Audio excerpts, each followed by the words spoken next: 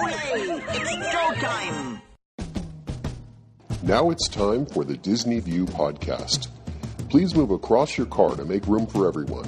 Our podcast will begin momentarily. Join Dave as he makes his Grand Circle tour around the Walt Disney World Resort.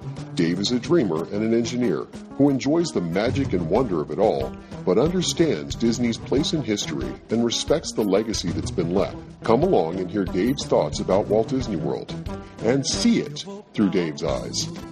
Please stand clear of the podcaster. Por favor, manténganse alejado del David. And now, here's your host. Hey everyone, it's Dave. Welcome to another edition of Dave's Disney View podcast. Well, I haven't done a news item in a while. It's been a couple of months since the last time I talked about Disney news, and there's a fair amount going on. So I thought I'd focus in on some Disney news, more maybe focused on the Walt Disney World Resort than Disneyland or the other parks, but certainly there'll be some mention of other parks in here as well. So we'll start off with Walt Disney World. And one of the interesting things that's happening there at Walt Disney World is sort of this cash grab that's going on. I talked in a previous podcast about how I see Disney as sort of changing their mindset and being all about the bottom line. And you can see more of that happening with some of the subtle things that they're doing. For example, this 3 hours after hour party that they're having in the Magic Kingdom. Now, they've been testing it out for a while. They've kind of set it up in a way where they have this party that they have going. And it's a limited number of attractions that are open, and you get a little bit of some food, but not really a meal. It's just, some snack items, and you get a chance to go around and visit several different attractions. So they set the limit, as I understand it, at about 3,000 people. The first night that they tried it, they got 1,000 people to come out, and it was about half and half people that were paying the $150 that they offered, and about the other half were paying about half of that because they were either DVC or annual pass holders who were offered a half-price ticket to come just to make it work. So basically, for the people that were the not full-price paying guests, you paid about $75 to come in for the 3 hours. Now, $75 for 3 hours, that seems somewhat reasonable. There's sort of a price point, what will the market bear, where's the right place, and whatever. But you could make the case that while people enjoyed it, it was somewhat of a flop. They had planned on having 3,000 people, to staff it up and have the attractions running, the electric, everything else they need to do to keep everything running, probably cost them more than they made for the 1,000 or so people they had there. So kind of interesting that it kind of worked out like that way. And I understand that for some DVC members, they even gave them tickets for free, sort of a comp thing that they were doing, to try and make it right, to try and make things work a little differently, to simply boost the number of people that were in the park, so it didn't feel like it was such a truly exclusive event. So I think Disney has not found the price point that works yet. They've had a couple more of these since then, and I think that they just haven't found that right trigger yet that makes people want to come. Now, you can compare this to what's going on with Mickey's Not So Scary Halloween Party and Mickey's Very Merry Christmas Party that go on later in the year. These are also after-hours events. They last for longer.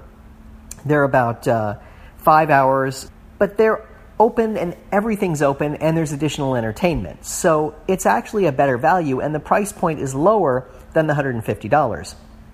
Now, to be honest, the thing about it is it's not as exclusive. They set the limit that's much higher than 3,000 people. So the price point that they set is under $100 for these events. And this year they've announced that they're going to have a variable ticket pricing based on when it is and when you go. So day of the week and also the time of year that you go. So if you go well before Halloween, it's much cheaper than if you go very close to Halloween. If you go on a weekday, it's cheaper and so on. So they have different price points they're setting to try and figure out what the market will bear. And I find it interesting that these tiered prices are now part of what they're doing. Now, so far, they've picked days that are not really high-profile days. They did these after-hours events that they've tried on like Tuesdays and Wednesdays, when the park closed at like 8 o'clock, so that they could do some things to make it effective and actually see how it would work. I'm not sure where this would net out, but I know that Disney listens to guests' feedback. So the fact that guests didn't come, the fact that guests had some thoughts about it, maybe not the most positive thoughts, tells me that they're kind of probably going to change what they're doing and think about it a little differently so that it won't be that way, and that next time when they offer it, it'll have a little bit better offering. Now, they're also trying on the other end to do a morning event, where they would do the morning event before the park opens. So from like 7 to 9 or 7 to 9:30, something like that, they would have people coming in the park. The price point on that is a little bit cheaper, and they're offering breakfast to go along with it, or at least a continental breakfast to go along with it, to get people in the park. Now, that one so far has seemed like it's been met with a little bit less criticism in a way. Feels like it's kind of going in a good direction and things are going about right with it. But I'm not sure if how that one's going to work out either. Now, the other piece to this puzzle is I saw something interesting that in the Magic Kingdom, they're now going to be offering destination weddings in the Magic Kingdom. Now, you can have the Magic Kingdom to yourself before park opening. At, say, 7 o'clock in the morning, you can come in and be in front of the castle and get married. They're also going to be offering certain times of day during the day when you can get married, and you can be surrounded by thousands of your closest friends. So basically, you would come in the park, you would have your wedding, and you would be in a section that's cordoned off there in front of the castle by the hub, and you would be able to have the wedding ceremony happen there, while other people on the outside of the hub could watch the ceremony going on. So this is interesting. It's a twist on what Disney is doing, but you get that fairy tale experience right in front of Cinderella's castle. Good or bad? I'm not really sure. Because again, it seems like you're taking away and detracting from the original experience that the Magic Kingdom is all about, and finding all of these different things to kind of monetize it in some way, to find ways to get people to come in and spend a little bit more. And that leads me around to something else that they announced, and that was called upfront parking. So you pay your $20 and you get to park in the main lot. Now, for an additional fee, they'll let you park up front. Now, for those of us who have been going to the parks for a long time, there has always been a special area that was sectioned off, and it was usually, or typically, or historically, for people who were of the rental car company, who had rented cars from the rental car company that Disney was affiliated with, whether it was Alamo or National or whoever it was over the years. I think even at one point it was Hertz, if I'm not mistaken. They would let the people who had those rental cars park up front there, and they could be closest to the entrance to the Magic Kingdom or closest to Epcot and so on. Now they're charging for that privilege. And again, it's more to just be able to go in and do that. Now there's a rumor floating around, and I don't know if there's any truth to this rumor at all, that they're going to reduce the number of trams or maybe even eliminate the tram service completely from the parking lots to make people walk, because it costs money to have the trams running back and forth, so why not have people walk? Now, again, if that's the case, then you're detracting from the experience. One of my favorite things is the tram ride. I know it sounds totally ridiculous, but I love parking my car and riding the tram. There's just something really cool about that. It's sort of like an attraction before you even enter the park. And it's just a fun thing to be able to do.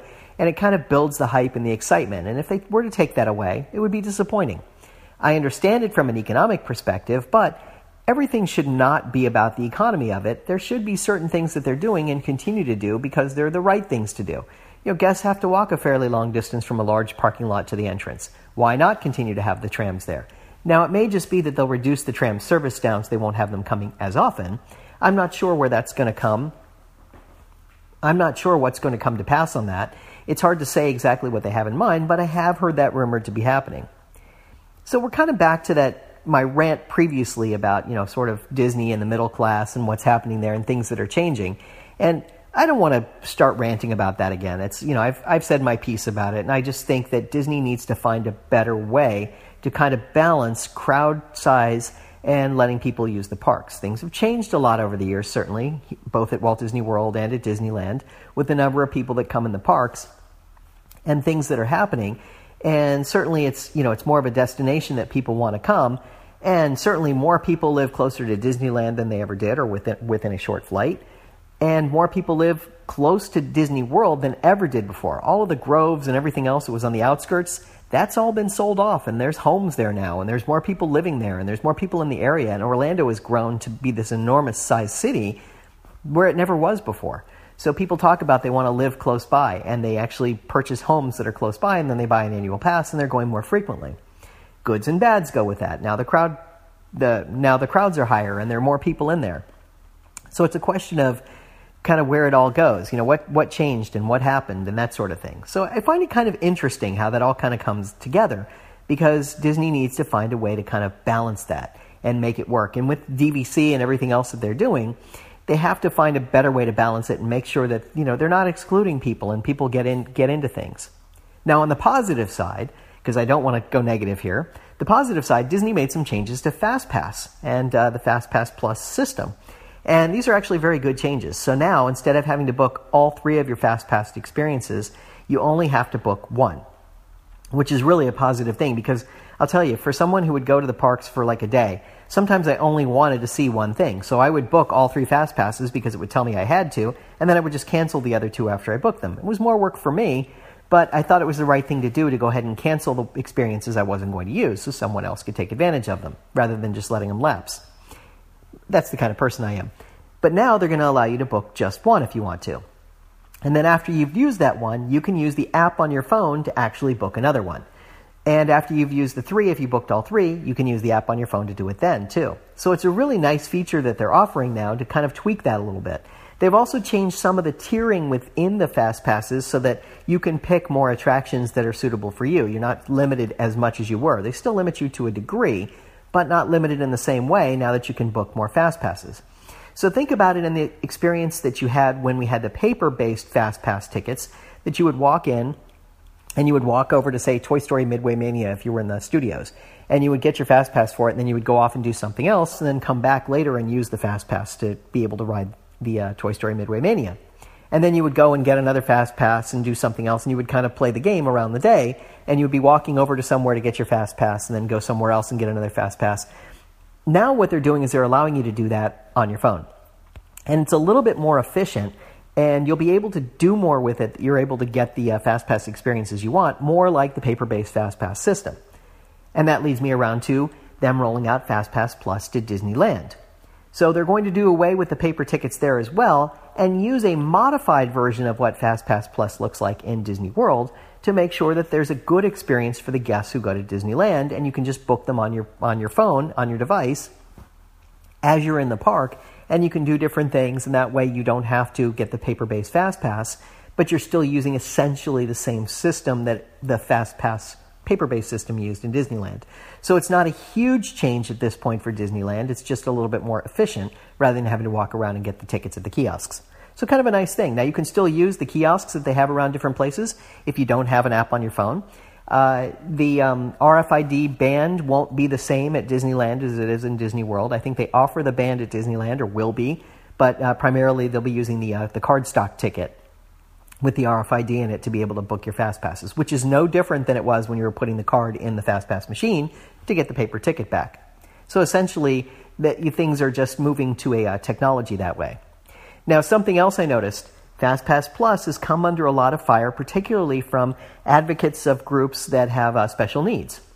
And they did away with the guest assistance card a couple of years ago, and they added in the disability assistance pass, which is a slight variation on it, that uses the FastPass system for it. Now, the thing is that people sued because it changed the nature of the way the system worked for people who had special needs.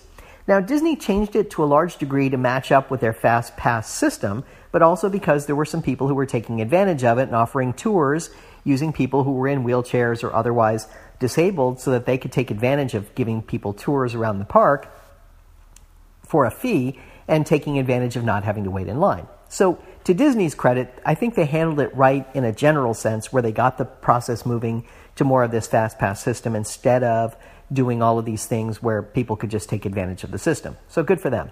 The problem is that people think that they're being treated unfairly, especially when they have a disability of some kind, whether it's autism or whether it's a physical disability or whatever it might be.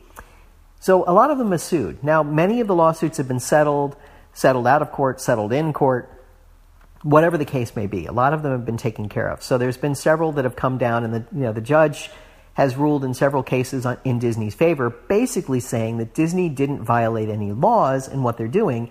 They are offering accommodations for people with disabilities so they can still get in. They get into the attractions they want to get to, and because they're a private company, they don't have to provide any special accommodations in that sense beyond what they're doing. There are still several lawsuits pending, and some still working their way through the courts. It probably won't be resolved for some time. But I understand their perspective. They're looking for a means to be able to not have to wait in line. So what happens is when you've registered for the Disability Assistance Pass, you go up and you can basically bypass the whole app system and get a return time that puts you in the FastPass Plus line to be able to enter pretty quickly. Now, they're getting better about the FastPass Plus lines being shorter than the actual standby lines. So that's actually working more to their advantage. It's starting to work out. It still has some kinks in it, and I think it'll take some time before it actually works and, does the things you want it to do. But in a general sense, it seems to be moving in the right direction. So Disney is doing some good things there to help people out. And so they still have to wait in a short line. What some of these people are looking for is to not wait in line at all. And I don't know that Disney can accommodate that anymore, given the changes to the system. I'm not sure, but it seems to me at this point that they're losing their legal battle with Disney and will have to accommodate and adjust to be able to go through the Disney way. And I don't have any first-hand experience with this. I don't know what it's like to stand in line with someone who is disabled, whether it's cognitively or physically, that can't stand. I don't know what that's like, so I can't speak to it. I can only tell you that it continues to work its way through the courts, and Disney is trying to accommodate where it's appropriate. Oh, and speaking of people living close to Disney, I did see that Golden Oaks is now open for sale. Now, the Golden Oaks homes start at about $2 million and are actually on Disney property. So you get a chance to live the dream and live on Disney property. The problem is you're in a highly and tightly controlled area where a homeowners association that you might see in other communities would pale by comparison. Disney will control every facet of what you do and how you do it because you're living on their private property. You're buying some land from them to live in there, but they control everything that happens outside of your doors. So essentially, a large company is controlling everything that happens in the community and so forth. While it might be a nice place to live, I'm not convinced that it would be the kind of place that most people would want to live because of the highly controlled nature of it. And Disney not really giving anybody anything. It's just sort of you're living there and you're buying a home from the Disney company to live on their property. I'm sure the amenities are great and they look like really nice homes and so forth, but I'm just not convinced that it's a great idea, though I'm sure some people will really enjoy it and take it in. And I've heard people say, if I had the money, I'd buy into it. I'm not sure that I would. If I had that kind of money, I might buy somewhere else and buy myself a premium annual pass so I could go and visit as much as I want to. Now, talking about Walt Disney World for a minute, there's a lot of things going on. Now, over at the Hollywood Studios, there are walls everywhere. It's walls everywhere, wall. You walk along and there's pretty much walls everywhere as they start to build Toy Story Land and they start to build Star Wars Land. So it's become a very walled-off area. They're trying to do their best to accommodate and make some things that are available and accessible and keep everything else running. But it's an interesting place to be right now for the next several months as they start to open more things up. Now, they will be opening the third queue of Toy Story Midway Mania around the end of this month sometime. So that attraction will have more capacity. Now, they announced a couple of things that are coming into the Hollywood Studios in the Toy Story Land, and that'll be the Slinky Dog Dash, which is really a roller coaster that you're inside Slinky Dog going around, and then alien swirling saucers that'll be something like the teacups in a way, where you're swirling around in these alien saucers while a claw comes down from the middle. Sounds like it could be kind of fun. Over in the Tower of Terror, they're talking about putting a bar on one side of it so that you actually have some adult entertainment and can actually take in the hotel from a different perspective. That sounds like an interesting idea, and I want to see how they actually do something with that. Over in Disney Springs, there's now a town center neighborhood. It offers unique dining and shopping that includes the Edison, the Coca-Cola store. There's other things that are coming there, and it's a little more interesting because most of the walls have come down over there now. I'm going to be making a trip up there soon, and I'll have to give you a report of what it looks like after I see it.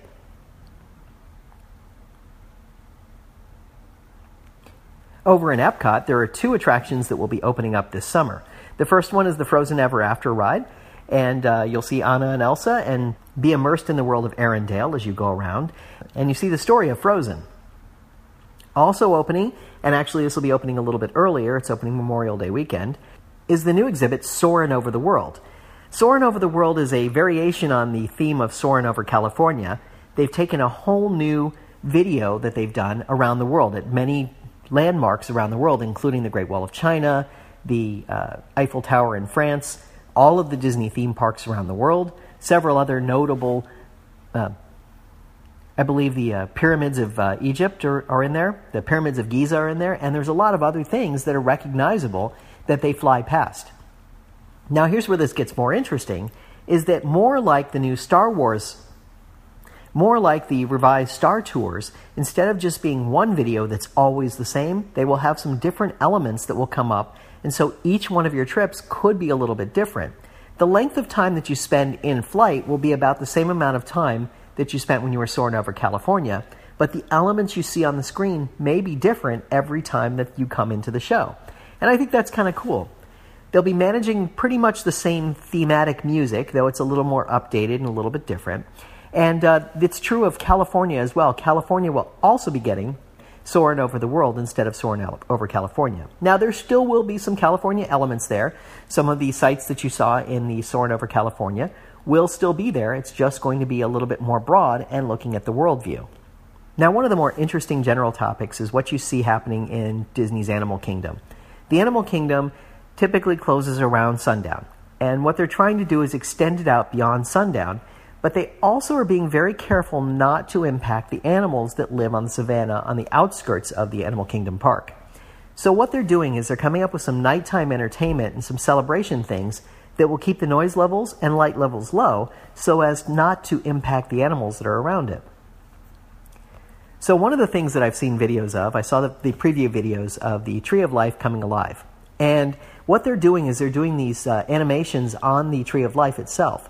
Similar to the way they did the pictures on the castle, on Cinderella's castle at the end of the evening, they have this camera that can project an image across the textured contour of the Tree of Life and actually look like it's coming to life. They can put all kinds of different lights on it. They can show animated movies, parts of different shows, and different things like that to really make it come to life. It's really, really cool. It's a very good idea, and I think it's a really neat thing. That's supposed to open Memorial Day weekend as well. You'll start to be able to go in and enjoy this. They will also be adding a nighttime Kilimanjaro Safari and a nighttime Kali River Rapids, so you can enjoy those both when it's partially dark out. Now, the video that I saw of the Kilimanjaro Safaris looks actually kind of neat because they'll do some low-level lighting and go around and see some of the nocturnal animals that are out on the savannah.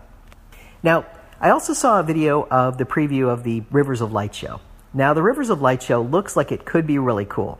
I know they've had some technical issues and they can't overcome everything, so they haven't quite gotten to the point of making it work yet. But what I saw of them doing some of the preview were really, really cool. They had these like water lilies that were shooting up water, and they were projecting images into that water that was going up in the air. And then at times, with the way they had the water going across, it would actually create a mist that was coming down, and they were showing video in that mist. Kind of like when you go through the Pirates of the Caribbean and you see the foggy stuff that's in the beginning sequence, where they have like Davy Jones and Captain Barbossa projected onto the fog. The same kind of a thing was going on here. It looked really, really neat. I was like, wow, this is really cool. I like this idea. And I really look forward to seeing what they do with it. And also look over at the Haunted Mansion in the Magic Kingdom for a new Hitchhiking Ghosts interactive element. That's really cool. And it looks really, really good. I mean, it's a nice job where they've kind of taken it further, and they're, the little clue to you is that they're introducing some elements where they're looking at your Magic Band and bringing back information to try and communicate directly with you. Ooh, cool. Now, two other things I wanted to talk about. First was over in Disneyland. There was a huge story a couple weeks ago about somebody taking a selfie stick on the Screamin' Over California ride. That's the roller coaster that goes up on Paradise Pier. And somebody had taken a selfie stick, and apparently there was a ride shutdown as a result of it. I'm not sure what happened exactly to cause the shutdown, but people were stuck on the ride for about an hour while they had to go and get them off there. I mean, that's pretty narcissistic to want to take a picture of yourself on a roller coaster like that, where you have to have a selfie stick that's not allowed anyway, and actually shut down the ride for some period of time. There was something kind of strange about that, and oddly, kind of amusing about the whole thing. You wonder about people sometimes. And speaking about wondering about people, I heard the story about Shanghai Disneyland and the number of locals that came in and just basically trashed the gardens and the entryways, and it was just a mess. People came there and just made a huge mess of everything that was there. They trashed the grass areas. They tore up the grass. It just became a nightmare. And I certainly hope that doesn't continue to happen. I mean, Disney is really good about keeping up their horticulture and making things look beautiful and pristine. It's just a shame that some people chose to destroy it in some way.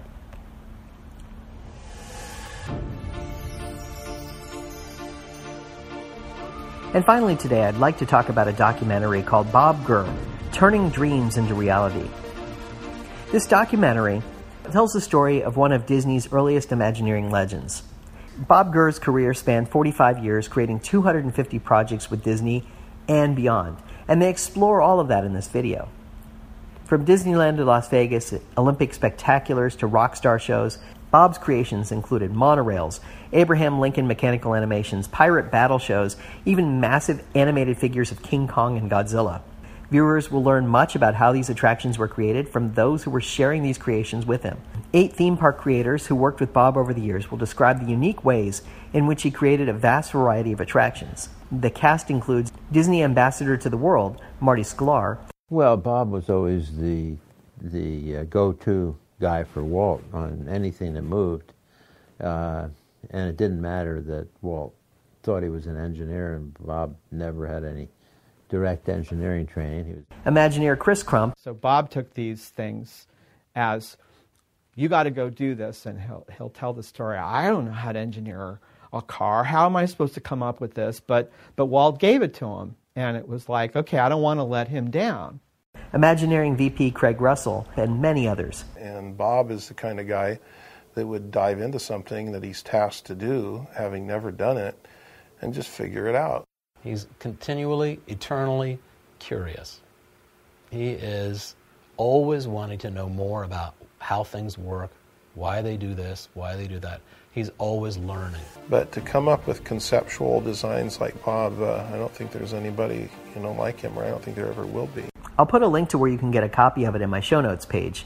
It's available via Ape Pen Publishing. I have to tell you that I really look forward to watching this. I've seen the preview of it from the publishers, and I really want to watch the whole thing. I'm kind of got my appetite whetted. As you may know, Bob Gurr is one of the people that I most admire for his longevity, for some of the things he did. He was the guy who created a lot of the things, the vehicles that you see all around Disney World, Disneyland, everywhere. As I've mentioned in the past, he was responsible for the design of the monorails. And that is one of the most interesting machines I've ever experienced, and I've talked about monorails at length, as you know. So Bob is one of those guys that really intrigues because of what he's been able to do over the course of his career. So I really look forward to seeing this. And I wanted to make sure I shared this with my listeners so that you all were aware of it too. So please do check out the link over on Ape Pen Publishing. And I really am fascinated to see how this comes out at the end. Bob's creations over his 45-year career, some 250 projects for a variety of clients, from Disney to Universal Studios to Michael Jackson to Las Vegas mogul Steve Wynn to more. It's amazing to me how much he did and what he's been able to get into and some of the things that he's done. This hour-long video should be really cool to talk about his life. Well, there you go. That's my podcast for this week. I think I've covered a wide variety of topics, and I hope you enjoyed it. At the end of my podcasts, I end with, if we can dream it, we can certainly do it, which is often attributed to Walt Disney, but it wasn't Walt himself who said it. It was one of his Imagineers, and it's still a great line. But there is a quote from Walt Disney that I really love, and I wanted to share it with you. All your dreams can come true if you have the courage to pursue them. And so I'd just like to remind you about that. Have the courage to pursue your dreams. And remember, if we can dream it, we can certainly do it. Thank you for tuning in to the Disney View podcast. We hope you had a pleasant stay and arrive home safely. Please remain seated until your ride vehicle stops completely. Then, gather your personal belongings and step out onto the moving platform. And yes, I know it went by so quickly, but don't worry. One of the nice things about traveling on this podcast is that the journey is just beginning. Show notes are available on DisneyWorldPodcast.net. While there, please check out some of our affiliates. You'll also find links to Dave's iPhone and iPad apps. There's an app for pin trading, one for finding hidden Mickeys, and an app for finding and tracking pressed pennies around the Walt Disney World Resort. And you never know just what Dave is working on next. If you have questions, feel free to drop Dave an email at davesdisneyview@gmail.com. Original music you're hearing in this podcast is Oslo Doom by Gilberto Gil. Of course, this is a fan podcast and in no way affiliated with the Walt Disney Company.